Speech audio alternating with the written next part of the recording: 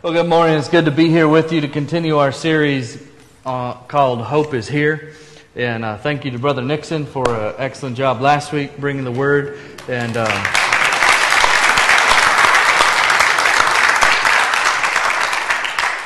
we're going to continue in that vein. And then also next Sunday, we will be sharing the hope of Jesus Christ with people that are coming to celebrate Resurrection or Easter Sunday with us. So excited for that next week. General question, what is hope? What is hope? If you had to define hope, what would you describe it as? If you had to tell somebody what hope was? And the answer to that, just a general definition used in the New Testament context, was that hope was a desire that expected to be fulfilled. Hope was a desire that expected fulfillment. Hope has an emotional element to it. It has a movement inside of you. When you hear about something exciting and you want to latch onto it, you hope. You have an emotional reaction to a positive future. Hope is a desire that expects fulfillment. A couple of some of my favorite Bible commentators said that hope is the expectation that something now future will become present. Something we're excited about in the future will come into our present. That's what hope is. So, I want to share a little story with you. And of course, being Palm Sunday, we're going to read in the text of the triumphal entry coming up here in a minute. But I wanted to share a brief story with you about hope. When we were fishing off of a pier into the ocean in South Carolina, and you can't see it, but all around the pier, these little sharks are swimming, like 4 to 8 foot sharks, okay? And what they would do is they would swim around the pier because people would catch these little fish and then they weren't keepers, so they'd throw them back. And when the sharks heard that splash sound on the water, they would all fight for whatever just hit the water, okay? And so there was one time where him and I, over the course of 4 or 5 hours, we caught 17 fish, and it was just an amazing time. And he's got one on the line here. And so we'd throw him back, and we'd be like, oh, go free. And he'd hit the water, and one did get away, but a lot of them were fed to the sharks. So you can't see, but there's sharks all around here. And so sometimes people would snag sharks on their line. And that was just a cool story. But that's the context. We're fishing out here off the pier. And my son, he casts one out there. And we've caught little fish all day. And he casts one out there, and it's like bending the pole. These are big poles. They're heavy poles. And it bent the pole so much that I had to take it from him because I didn't want to lose it into the ocean and pay whatever that fee would be. And we're just running these, So the pole is bent way over, something really heavy on the line. And let me tell you what, if you've ever fished before and your line and you're catching all day and then it gets real heavy and you're bringing that up, and oh boy, you talk about hope, you talk about excitement, you talk about a desire that expects fulfillment. I mean, you just can't wait. Now, it's dark down there in the water, and so we're pulling it up like this, pulling. I took it away from him. You ever see those guys on TV? They lean into it and then pull back. Now, I've never done that. I don't really know how that works, but I did that day. I was getting real into it and reeling back like that. Well, this is a public pier, and so a crowd starts to come around us, right? So now we've got 15, 20 people come swarmed around us. And now the hope is collective. It's not just me. It's like people can see on the end of that line, hey, something's coming up. This is going to be a moment. People have their phones out. They're talking. They're calling, hey, come and see this. And we are just so excited. Our hope was that we had caught some cool ocean creature on there. And about 5 minutes in, I noticed that after I pull and then go back in and pull, there wasn't any pull back from whatever was on that line. So either it was timing up its grand escape, or somebody said maybe it's a giant stingray, because giant stingrays just kind of sit there flat on the bottom and they don't want to be pulled up. So instead of swimming, they're just heavy and you got to pull. And so I was like, well, maybe, hey, if it was a stingray, that's, at least I want to bring it to the top of the water so everybody can see it and clap and have this big experience and this great memory on the pier, and they can all go home and tell their family what they saw on the pier, and I can get a picture of it with my son. And so here was our hope. So about 15, 20 minutes, this is playing out. Now, I want to read a scripture while I pause that story for a minute, okay? Pause. Romans 8, 24 and 25. For in this hope, in the hope of Christ and the work of salvation, in this hope we were saved. But hope that is seen is no hope at all. Who hopes for what they already have? If we hope for what we do not yet have, we wait for it patiently. Now this is referring to our new life in heaven, our new bodies, and the second groaning for the sons of God to be revealed, okay? So this is not that we haven't been saved or have a relationship with Jesus, but this is the fulfillment of our salvation. This is the promise. We've been sealed with the Holy Spirit, but we hope for that day. We hope for that second coming in our life with Jesus in heaven. In this hope we were saved. But hope that is seen is no hope at all. So here's my son. We're fishing. We're filled with hope. We're filled with desire. We can't wait for that thing to break the surface. 20 plus people on the pier, filled with hope, waiting to see something really cool. And let me show you something real quick here.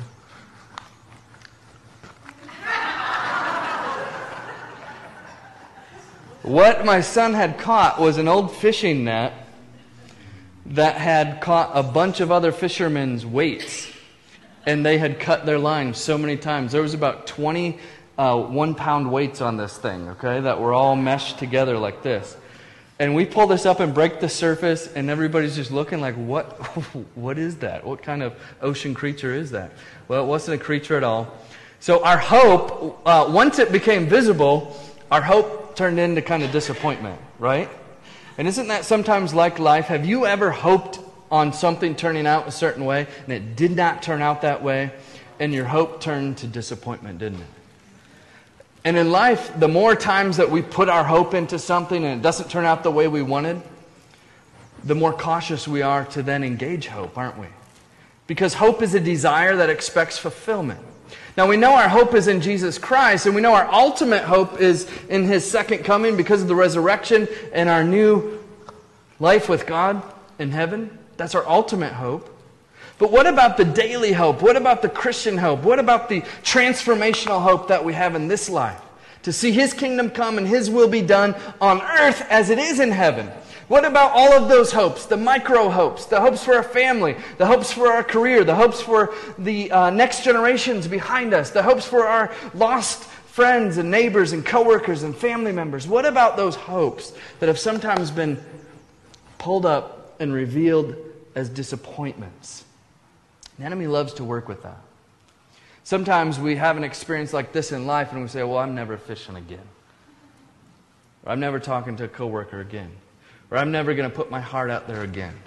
Or I'm never going to trust a leader again. Or I'm never going to fill in the blank. Because we were so filled with hope, that hope came up as a disappointment. Look at what we caught. Somebody offered me $20 for that because they said they could cut through and the material that was in there was worth at least $50. So I said, you could just have it. And then he offered me some fish. And I said, I don't know what to do with fish. I've been throwing them back and feeding the sharks. I think we're good. You know, I was out there. We didn't know. We were out there for 4 or 5 hours. It felt like about 30 minutes. We were having such a great time together, me and my son. And the reason that he's so happy here is he's spending time with his dad. He doesn't care what's on the line. He's spending time with his dad. And there's something about the triumphal entry, there's something about Palm Sunday that I think relates to this, is knowing where to put our hope. Knowing to put our hope in the relationship of the one that's standing beside us. Instead of in whatever the outcome of whatever our career, whatever the outcome is that we're expecting in our life. 1 Peter 1:8 says, though you have not seen Him, you love Him. Though you do not see Him, you believe in Him. And rejoice with joy that is inexpressible and filled with glory. Though you have not seen Him, you love Him. Remember, hope that is seen is not hope at all. It's already been revealed. Jesus has been revealed to us through the Holy Spirit in our hearts. The indwelling presence of the Holy Spirit is consistently revealing Jesus Christ to us. But we haven't seen Him yet, have we? We haven't fully seen Him. For when we fully see Him, we'll have a total different understanding, a fuller knowledge of who he is. Right now we see dimly, darkly, as in a glass, but then we will see him face to face. So our hope is fulfilled in some ways because we have the Holy Spirit, and yet there's an edge, there's a part of our hope that has not yet been realized. We're hoping for a day that's coming. We're hoping for a kingdom to be fully realized. We're hoping for heaven, and we're living here on earth. And in the meantime, the focus of our hope has to be on our relationship, as Brother Nixon shared last week. I want to look at all four of the Gospels with the triumphal entry story, the Palm Sunday story this morning.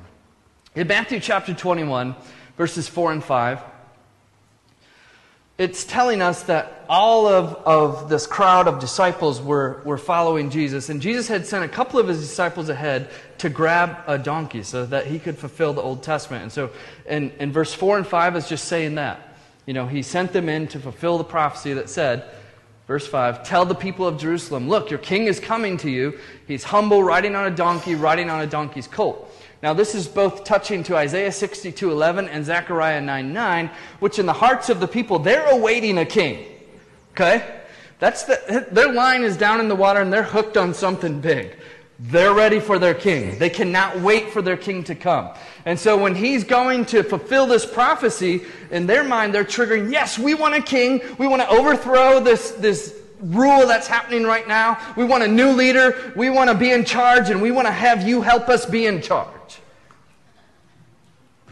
Okay. So they wanted a coup. And Jesus, you know, he's playing into this a bit. He knows what their expectation is. He knows that's not what he's come to do, but he knows this is the expectation, because if you're only looking at a narrow part of the prophecy, instead of the suffering servant, you're seeing the kingdom come. And they're looking for this king. So he intentionally fulfills this part of the prophecy. Now most of the crowd, verse 8 in Matthew 21, most of the crowd spread their cloaks on the road. Others cut branches from the trees and spread them on the road. That's where we get Palm Sunday. And the crowds that were before him, that followed him, were shouting, Hosanna to the Son of David! Blessed is the one who comes in the name of the Lord. Hosanna in the highest. Exuberant praise for this man who's coming as their king. But I wonder, are they excited about him coming to have a relationship with him? Or are they excited about him coming because he's going to change the outcome of their world? Whatever's on the end of that line is about to change. Their story is about to change. Not because of a relationship, but because he's going to institute a new kingdom and a new rule. And they are going to be the ones who are ruling. So they're excited for him to come, but I'm not sure their motives are really pure at this point. Matthew 21, again. And when he entered Jerusalem, the whole city was stirred up, saying, who is this? And the crowd said, this is the prophet Jesus from Nazareth of Galilee. So he has this whole entourage following him. And the whole city is being stirred up. People are coming out of their houses. People are saying, what's happening? What is all this noise? What is all this ruckus? Hey, look who we have. We have the kingdom. The kingdom's coming. Our lives are all going to change. It's all going to be different. Put your hope in what's about going to happen, you know? All this time we've been waiting for him to come, and he's here. Now it's all going to change. All of our stories are going to change. Our status in society is going to change. Our wealth is going to change. Everything's going to change. Now let's look at Luke's account of this story.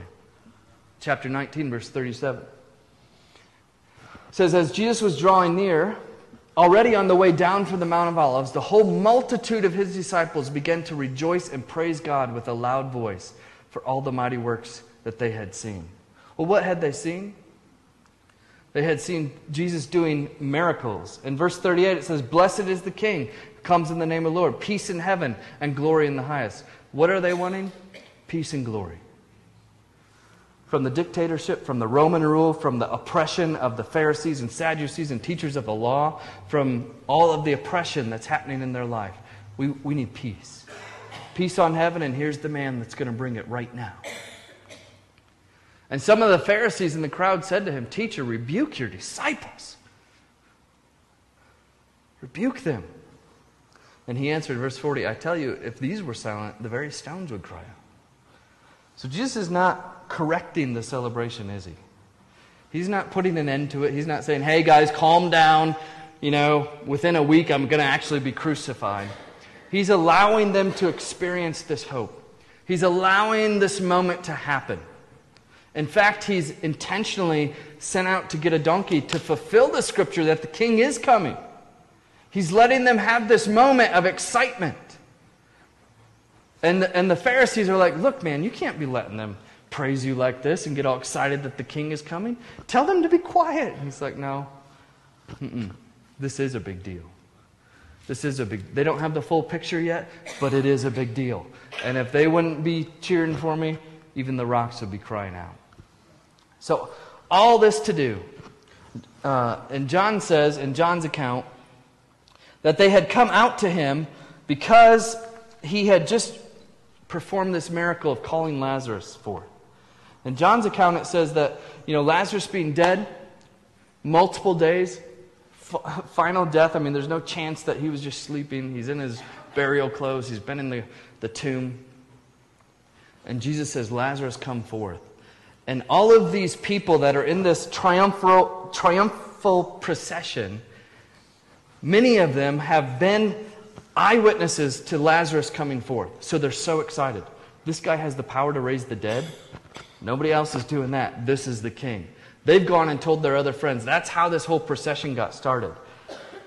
Lazarus coming forth was kind of what kicked this off. So all of these people are following him in Jerusalem, waving, putting their cloaks down, waving the palm branches, and here he comes. He's coming to the temple. He's coming to the temple. And Mark 11:11, and he entered Jerusalem and went into the temple. And when he had looked around at everything, as it was already late, he went out to Bethany with the 12. That's it? That's the end of this whole triumphal procession? We've all come out, we've put our cloaks down, they're all dirty now. We've made a big to-do, we've hollered, we're hungry, we're hot. I imagine some people were disappointed. In Mark, it just says that he came into the temple, he looked around, and then he left. Much ado about nothing. It's that weight on the end of the line. Here comes our king, here comes our king. Oh, he's coming to the temple. He's coming to the temple, guys, come on. That's it. Jesus, were you gonna, did you want to put your kingdom in? You gonna go, okay. Tomorrow? Are they disappointed? Probably. They probably are. Have you ever been on the line with Jesus, reeling in a promise, and you're just so sure that you know exactly what it is for your life? He's spoken to you so clear. I mean, you're just, oh God, this is good. When this comes up, it's going to change everything in my world. And Jesus is like, I'm just enjoying being here with you, and I want you to enjoy being here with me. Yeah, but Jesus, this is a big one. Oh, this is the one I've been waiting for. I'm going to change my status. I'm going to have power. I'm going to have influence. I'm going to have what I needed, what I've been lacking. Jesus is like, I'm good just with you, and I want you to just be good with me. Right. We'll get to that. Woo-hoo-hoo-hoo! Oh, Jesus, this isn't what I've been praying into. This isn't what you told me. Just, as Christians, we're constantly trying to hear. We're constantly trying to obey. But we get it wrong sometimes, don't we? We get it wrong, and our self gets in there. And as we got that thing on the hook, we're thinking about how big this story is going to be. We're thinking about how this validates all of our concerns, how this changes our story a bit and makes us a bigger believer or a better Christian, or somehow it changes our status with God or with the community of Christians. And God's like, I'm just not into that.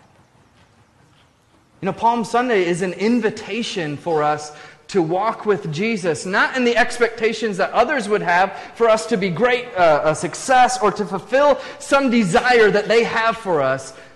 It's an invitation to know about what other people want and yet to do only the will of the Father. It's to come in and be able to look around and say, but I'm not here to establish my kingdom. and to go away and to be alone with the Father and His disciples.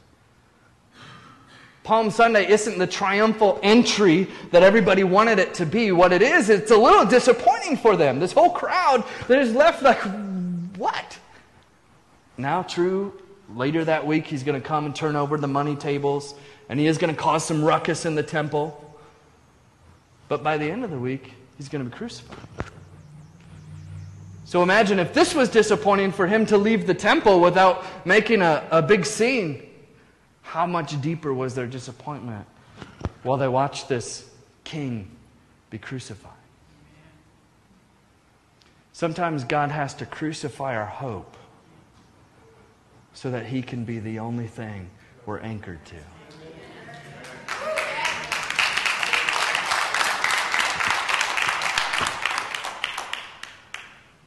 So on Palm Sunday, it's an invitation to transition our hope from power, position, and privilege, the things that the people wanted Jesus to have. And if He had them, guess who else was going to be recipients of them? They were, right? Because this was the Jewish king. This was the Jewish rule. This was their people. This was their world being set on the top.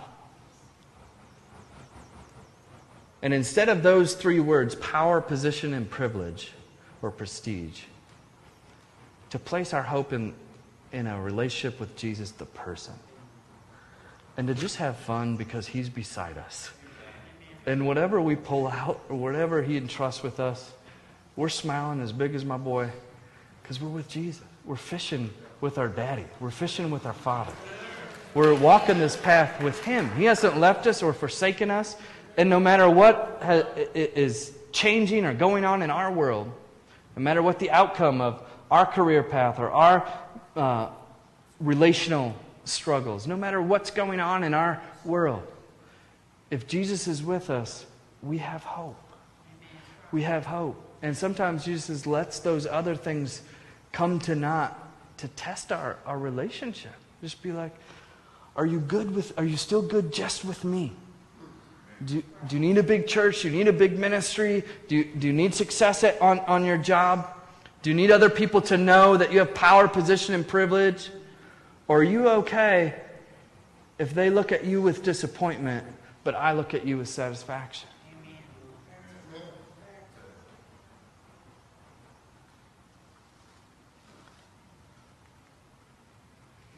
Now we come to the New Testament. So I think as we just review that story real quick, it's really a story of disappointment for people's hopes being placed in outcomes that weren't ready to happen. And I guarantee you that if you reflect on your life, or you may be in a moment right now where that's happening to you. That's happening to you. Something is just not going the way that you really thought from God. And this isn't just yourself, but you really thought from God it was going to happen. And friends, I want to speak a word of encouragement to you that doesn't mean anything's wrong with you.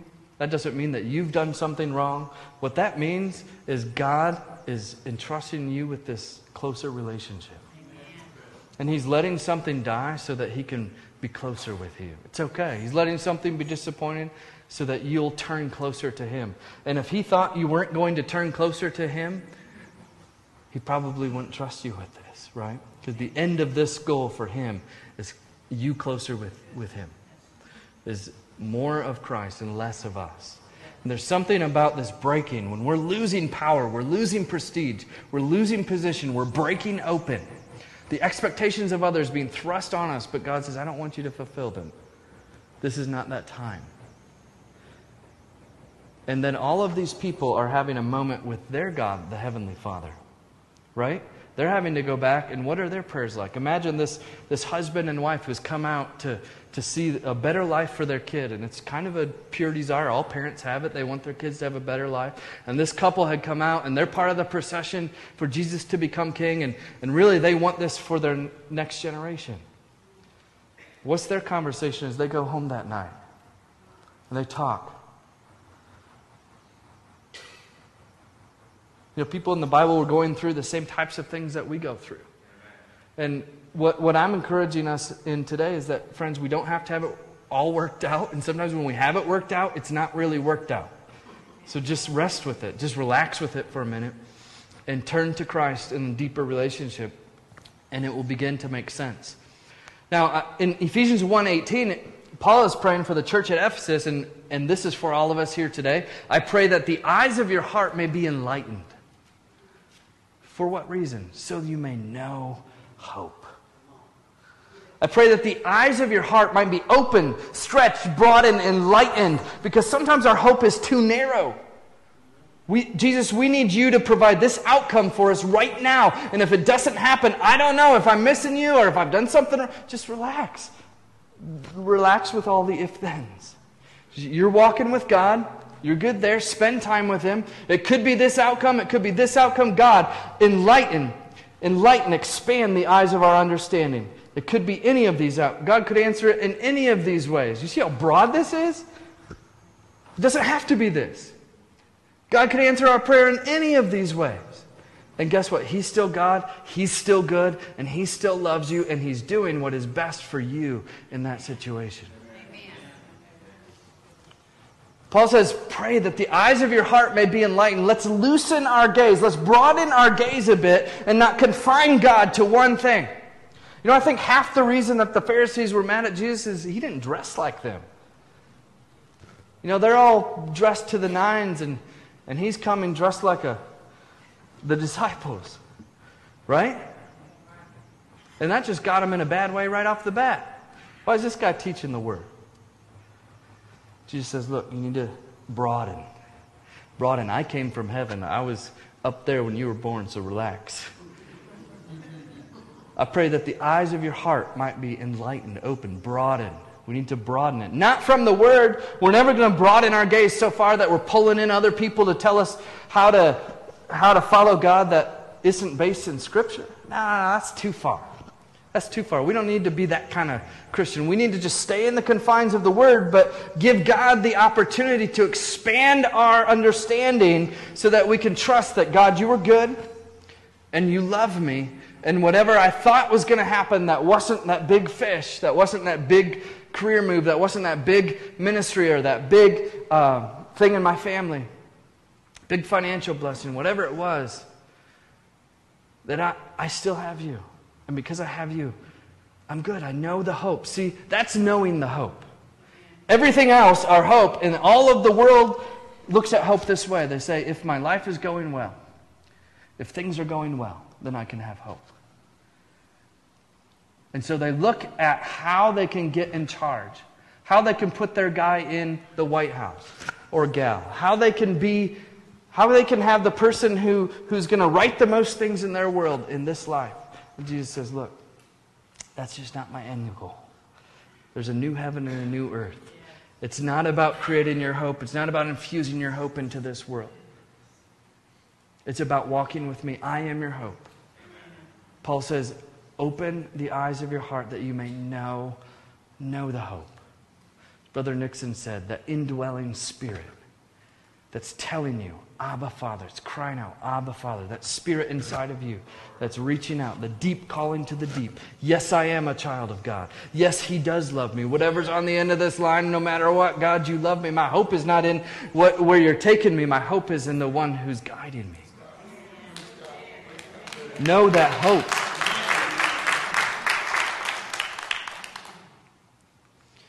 Romans 15:13. May the God of hope fill you with all joy and peace as you trust in Him, so that you may overflow with hope. Not just a little bit, but you're overflowing with hope. What does that look like? What does that life in Christ look like, to overflow with hope? Meaning that, just like on the deck, you know, Lucas, my son, and I, we had hope that we were reeling in something. Somehow that was contagious. Because other people, there was enough ruckus happening there that other people came and their hope mixed with our hope, and there was this big deal. Christians that overflow with hope in a hopeless world kind of create a scene. Christians that are able to smile and to laugh and to have hope, and even in the midst of hard times are able to know that this whatever circumstance or situation they're in isn't the end of their story. They can overflow with hope. How? Listen how. Listen how. Not by pulling ourselves up by the bootstraps, not by saying, okay, I'll put a smile on my face. But listen, Paul says, by the power of the Holy Spirit. By the power of the Holy Spirit, we can overflow with hope. Well, Pastor, you just don't know my situation. If you knew my situation, you'd understand why there's not a lot of hope. If you knew my marriage, if you knew my relationship with my children, if you knew my relationship with my parents, if you knew my financial condition, you would know why I'm not overflowing with hope. If you knew what was going on in my ministry or in my church or in my world or in my job or on my career path, if you know who's wronged me, if you knew what I was dealing with, you would understand why I'm not overflowing with hope. And to be honest with you, there's a place for that empathy. There's a place for us to say, I'm sorry that that's where you're at right now. But I guarantee you, no matter what you're in, Jesus is still with you. He's still beside you. And by the power of the Holy Spirit, not you working something up, but by the power of the Holy Spirit, He can speak hope to your heart without changing anything in your life. He can speak hope to your heart without changing any circumstance that you're facing, without changing any outcome right now, without giving you anything else but just that call. Deep calls to deep. The deep calls to deep right now, just boom, right into your heart. You are my child.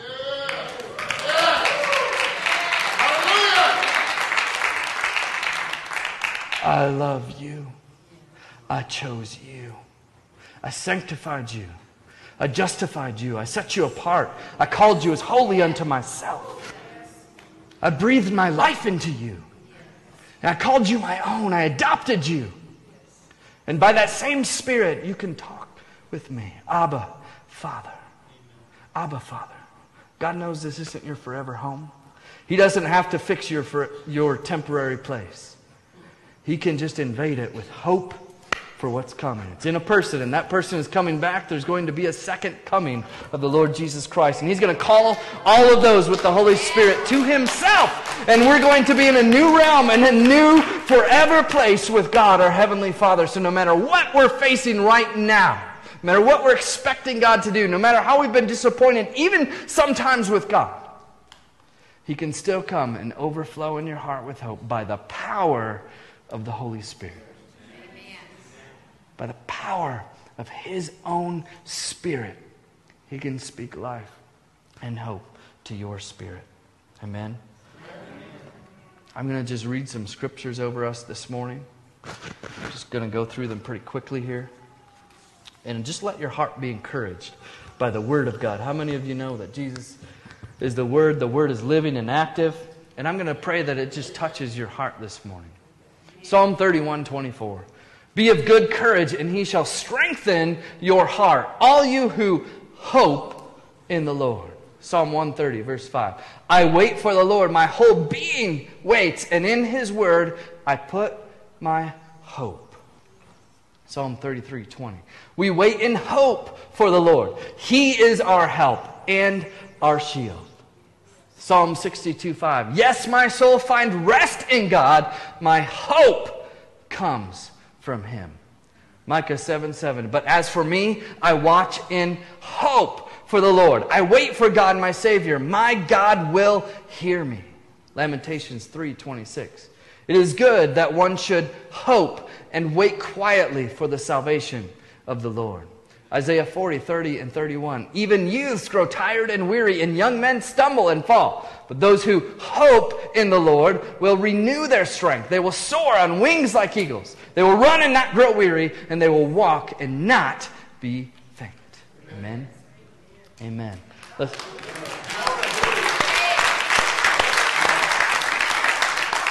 Father, we just commit this word to you. Lord, I thank you for each person here and those that are listening and are watching online. Lord, I pray that no matter what is happening in their life, no matter what hopes have been come forth in their heart, no matter what desires have expected fulfillment, and maybe come up as disappointments, Lord, that you would give us the eyes of understanding to realize this, just to cherish the relationship with you. the side by side, you're with us the whole time. That outcome doesn't determine our life. If we were disappointed by something that happened, it doesn't determine our worth or our value. You determine that. By the precious blood of your Son, you've adopted us as your sons and daughters. Now we're royalty. We're sons and daughters of the King of Kings and the Lord of Lords. And God, I thank you that you would just continue to heal any of our disappointments.